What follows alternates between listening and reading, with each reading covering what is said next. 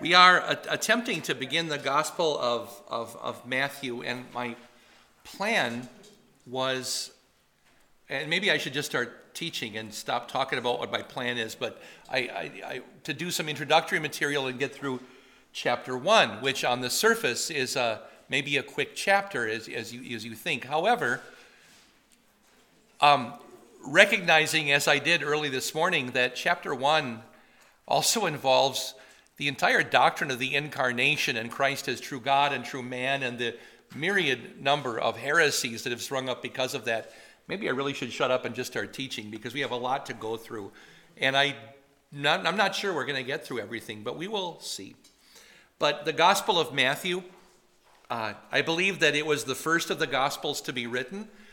You read the footnotes in almost any published Bible, and they will disagree with what I just said, because beginning in the 19th century, there was an opinion begun in Germany that the gospel writers must have all used a previous text that they based their writings on.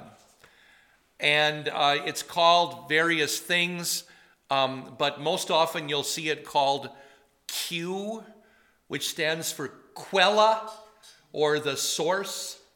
It's an imaginary document, which, by the way, no copy of Q has ever been found. It's just a made-up thing. Also, you will sometimes see or mark. That is, the old mark will be talked about as if it's a source. No copy of that has ever been found either. They don't exist. They are imaginings from the 19th century, when all kinds of things to do with biblical scholarship went down a weird dead end. And almost 200 years of scholarship, of genius, was wasted on some of these theories that went nowhere and mean nothing. It's really a shame. But just getting off of that on what isn't to what is, the fact is there are copies of the Gospels and other New Testament manuscripts from very, very early. In fact, a couple of them date from the very first century. I'll talk about one of those in a moment. There is a copy of a fragment of the Gospel of John that seems to have been copied within 25 years of John's writing of the Gospel of John. So very, very early copies of fragments of papyrus and other manuscripts. It was because of the Gospels, really, that the concept of a book, as we understand the idea of a book, really took off and got underway. Prior to the writing of the Gospels and the copying of the Gospels, there were such things as bound books. They were very rare and hardly ever used. Usually it was kind of a reference document, and it was a brand new thing. But when the Gospels came around, the Gospels are different from the Old Testament books, because you have, instead of 3 or 4 scrolls with an advancing story like 1 Samuel, 2 Samuel, 1 Kings, 2, you've got 4 copies of the same story. And there is a need to sometimes go back and forth in the same document easily to compare things. And so the idea of what was called a codex was really captured and run with, where you take basically what's in a scroll, or the pages of a scroll, and scroll pages were always the same size, the same as in a book today, but in a scroll, they're sewn together or glued together to make a big long thing. That isn't a gigantic cowhide that's been cut and rolled up. That's pages that have been sewn together, and you can even see the stitching on many of them, or glued together. What they did with a scroll or with a codex is, rather than glue them together, they glued them only on one end. And now you have what looks like a book. written on both sides, and now you can go back and forth. And it was really intended for the Gospels. That's the whole idea of what this would be. And all of a sudden, long about the early or mid 2nd century AD, copies of these codexes or codices are all over the place, and they're in use everywhere. And even translations of the Bible began to crop up in codex form. So I'm just telling you to let you understand that this is really the turn of manuscript, biblical manuscript study as well. Well, the Gospel of Matthew, as I said, I believe is the first one written. I think that Matthew was written, I have this on your sheet, sometime after 40 AD, maybe in the early 50s. That's a pretty good guess. The earliest dated manuscript of a copy of the Gospel of Matthew has been proposed at 66 AD. However, that date has been disputed, and some people think it's maybe early 2nd century, so 120 or so, rather than 66. The reason that they came up with 66 is the page, the ink, and the style of writing are identical to a dated codex in Egypt that we know came from 66. That wasn't a biblical manuscript. They think maybe the same scribe did them both. And in fact, at the same time, because the ink is identical.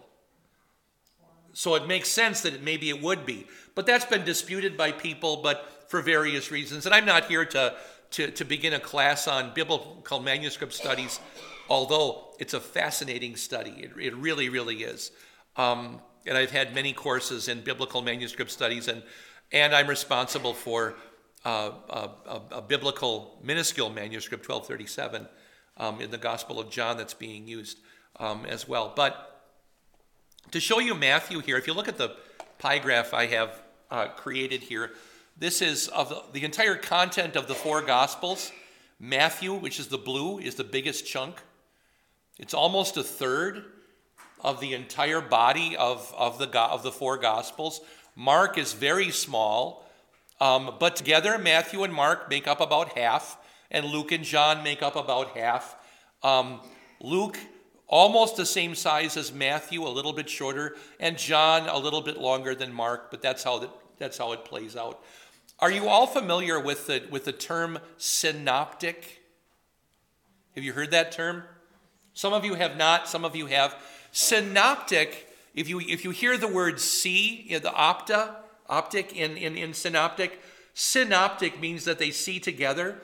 And Matthew, Mark, and Luke are usually called the synoptic gospels because they see the life of Christ together.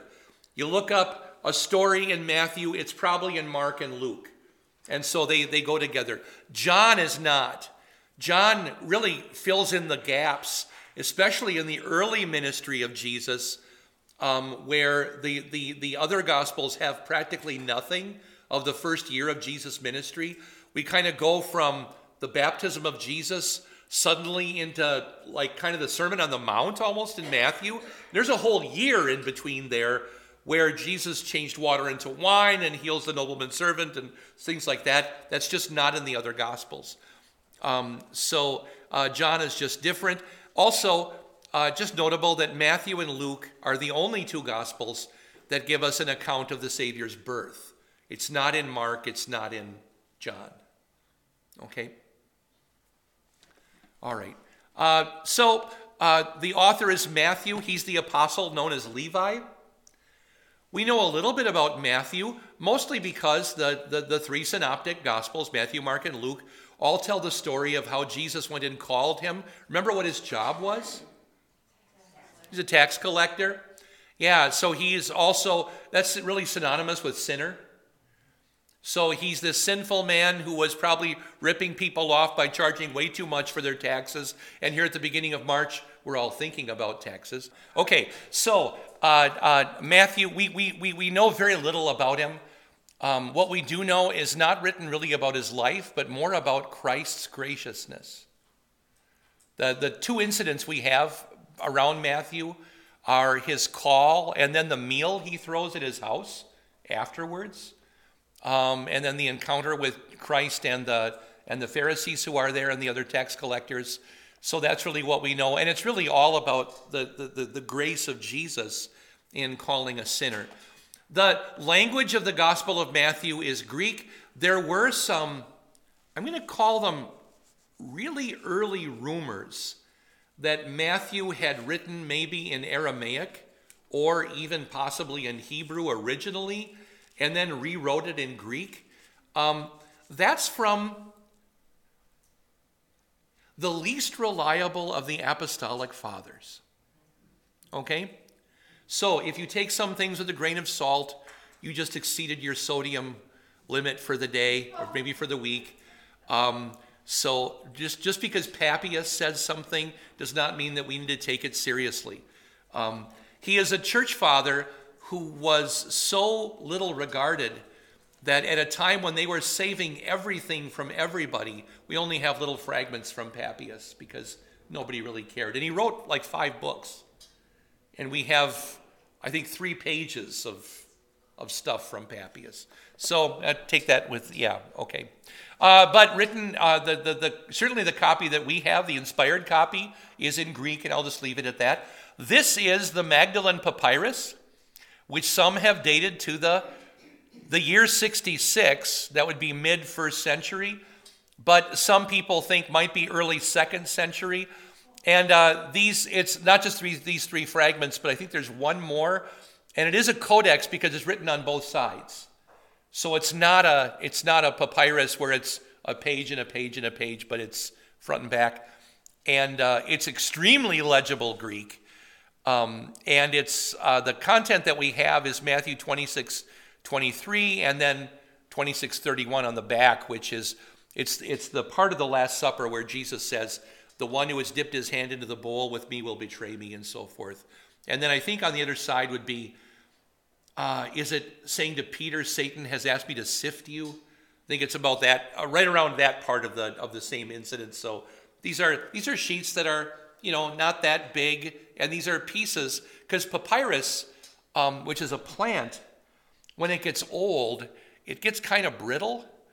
And you know how you ever had a leaf on a plant in your house go brown, and you pick it and it's no longer pliable, but it's kind of stiff and so forth?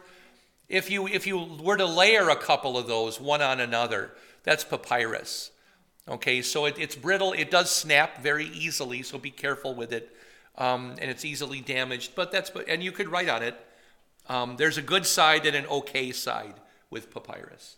It's not like vellum, which is calf skin, there's a good side and there's a great side. With papyrus, there's a good side and because in one side you're writing with the grain, and on the other side you're writing against the grain. So it's not, well, they to make papyrus, they would take, how can I know, imagine leaves from an ear of corn, okay? Now, to make papyrus, papyrus comes with its own glue. It's a little bit like milkweed, but I want you to imagine much larger leaves. So that's why I'm saying when you shuck corn, that size, and you set 3 of them this way and then 3 of them this way, and leave them to dry. And now the ones that are this way it's easy to write on, but the ones that are this way, it's a little bit hard because you have ridges and stuff. It's harder to write. The letters might not be as great. But anyway, that's how you made and used papyrus. Some things about Matthew. I've got a couple things on your sheet, some details. Along with the Gospel of John, it's the most quoted gospel of ancient times. The Gospel of Mark is by far the least quoted gospel of the most ancient Christians, which is one reason I was there when he thought of it in class, at least when he first expected it or expressed it. But when Professor Daniel Deutschlander decided to write a commentary on a gospel, he chose Mark for that reason, because it's the one that's handled the least by the ancients, and it's so full of doctrine that he loved it, and it was a special treasure. Okay, but I remember in class I had him in class in 1991, and really it was Doctrine for Dummies, we called it. It was for guys like me, and it was Religion 001. There was no more primitive class at Northwestern College, but he taught it, and then everybody was jealous that we got to take it. They wanted to audit. And so forth. I remember the day when he said that, though. He said, we really need a good commentary on Mark. And he said, maybe when I'm retired, I'll have time for that. And it turned out he did. I'll read what's on the screen and then supplement with what I have on the sheet. So Matthew focuses on the sending of the Messiah by God in fulfillment of his promises. Matthew assumes that the reader has read the Old Testament. Mark seems to assume that the reader has never even heard of the Old Testament. Mark only has one Old Testament quotation outside of quotation marks. If somebody is quoting Old Testament, then Mark puts it in. But Mark himself only has one quotation at the very beginning. There's nothing else in Mark. So Matthew assumes that you've read the Old Testament. And then Matthew focuses on Christ's ministry to men in his teaching, in his parables. Did you know that there are no parables at all in the Gospel of John? You may just never have noticed that. And in his miracles, Christ's death for the sins of men is Matthew's emphasis, and his resurrection, exaltation, ascension, promise of his return. Matthew likes to group things topically in groups of 3, 5, and 7. In the genealogy we're going to read a little bit later this morning, there are 3 groups of 14 generations. Obviously skipping a few, but grouping them nice and neatly. There are 3 illustrations of hypocrisy and piety right before the Lord's Prayer. There are 3 parables in chapter 13 on planting and growth, which is also the center of the 5 discourses.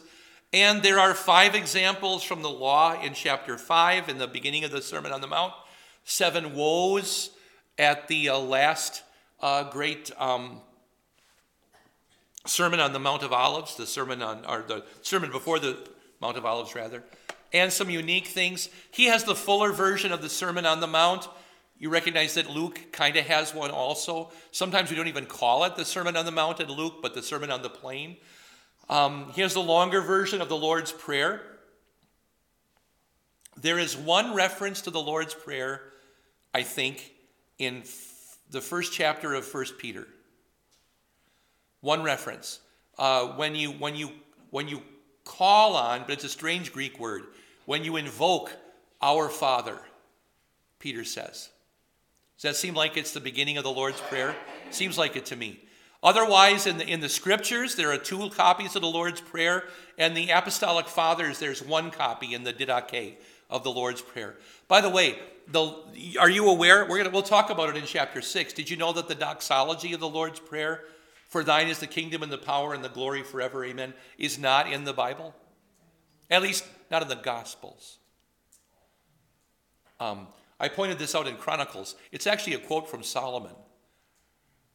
However, it's already there in our copies of the Didache, this document written in about the year 150. They already have the doxology in that thing. So it was added quite early, and it's not non-scriptural.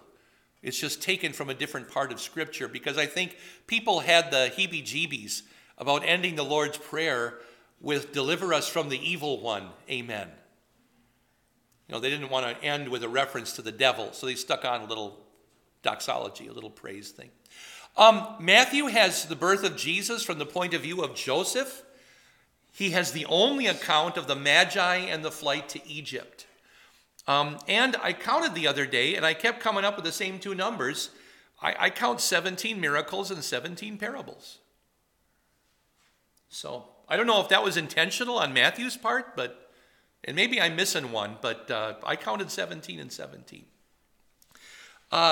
Do I have anything else here? Oh, the theme that we're usually, that I was given at the seminary or in college, I forget, for Matthew is that Jesus Christ is the Messiah, in whom all Old Testament prophecies are fulfilled. That's quite a mouthful. What I see Matthew saying over and over and over again is simply this: all this took place. That's my theme for Matthew. All this took place. And usually he continues by saying all this took place to fulfill. But also that all of it happened, right? That all of it actually took place is something Matthew wants to make sure that we get and that we understand. The audience of the gospel seems to be Greek-speaking Jews. Matthew may have written his gospel in Jerusalem or in Judea, but he may also have left and gone north, because there was a large group of Greek-speaking Jews that the Apostle Paul encounters up in Antioch, way up in Syria. If you're familiar with places like Aleppo or the Orontes River, it's way north of Damascus. There are these places, and one of them is called Syrian Antioch. Paul is there for quite a while in the early days of his ministry, and Matthew may have gone there and may have written from there, because there you would find Greek-speaking Jews who are Greek-speaking Jewish Christians also. And then we don't have even a very good tradition on the death of Matthew, because the early church kept confusing him with somebody else. Can you guess who? It's just strange. Matthias. Matthias is the disciple that they call to fill the space for Judas in the beginning of the book of Acts. And in early Christian accounts of what happened to Matthew, all of a sudden the name keeps switching back and forth: Matthew, Matthias, and who are they talking about? And so I can't even tell you, I have an idea of what happened to Peter and how he died, but I don't have an idea, or what Thomas and so, but not Matthew. Don't know. So, and the structure, I didn't give you an outline, but I gave you the general structure of the book is simply these 5 sermons or discourses. The first one, the most famous one, chapters 5 to 7, is the Sermon on the Mount. And the Lord's Prayer is the middle of the Sermon on the Mount.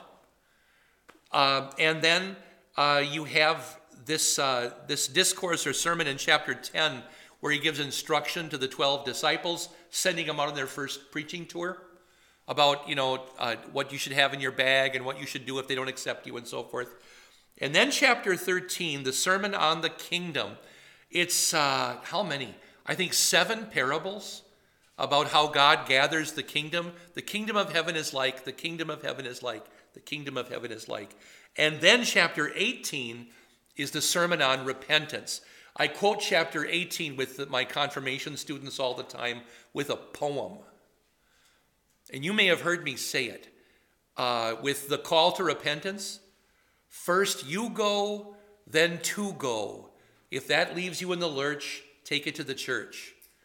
So that's Christ's call on how to call people to repentance, is first you go yourself, show your brother his sin. If he repents, you've won him back. But if he doesn't repent, what do?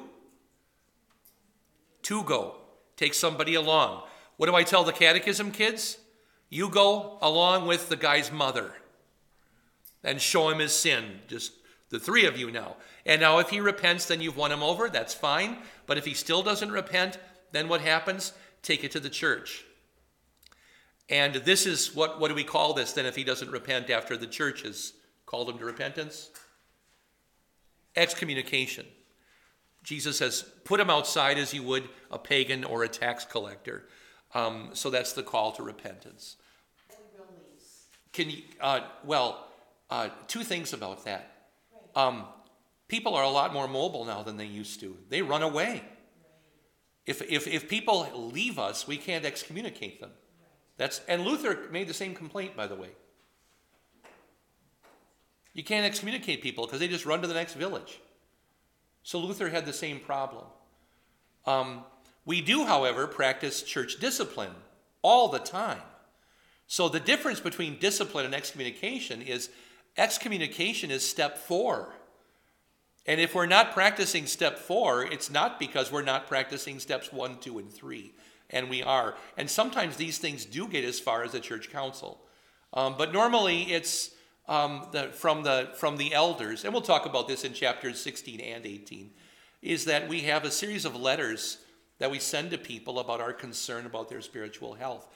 And when is the absolute most difficult time to exercise discipline, especially regarding church attendance? During COVID. Because how do you even know? You know, it's pretty tough to know. You have some people who are responding and telling us, you know, you can look or I can look at least online to something that I'm sent and see all the comments from the people who have seen the service, and I read the paragraph from Professor Belke and the nice greetings for everybody else, because some people write a whole mini sermon of their own in response. It's wonderful. But not everybody signs that. And I can't identify who clicks on the sermon and figure out who that is. We know the number of clicks, but I don't know I can't identify them. If we were to really go after this and have a massive budget and questionably invasive software, we could possibly do it. Just like before COVID, one of our staff members, who's now retired, no longer part of our staff, but actually considered using facial recognition software and using the bride camera, the one that's behind the pastor, to look at the congregation and identify who's here and who's not here. Could certainly be done. It's a great camera. Would that be an invasion of privacy? Yes, just a little. That's what we thought of too. I would like it, I'd be gone. Yeah, and yet we had members who told us, why aren't you doing that? Why do I have to sign this dumb book? So, and we have members who constantly tell us, why do we have this dumb book? And well, part of it is because our board of elders finds it difficult to track who's here and who's not here. And it's not just about communion, but it's about attendance, period. And it is a difficult, and with many people, a very delicate, touchy topic. And I recognize that, I understand that. So, anything that far? Let's go into chapter 1. You've been listening to Invisible Church, the Bible study podcast from St. Paul's Lutheran Church, New Ulm, Minnesota.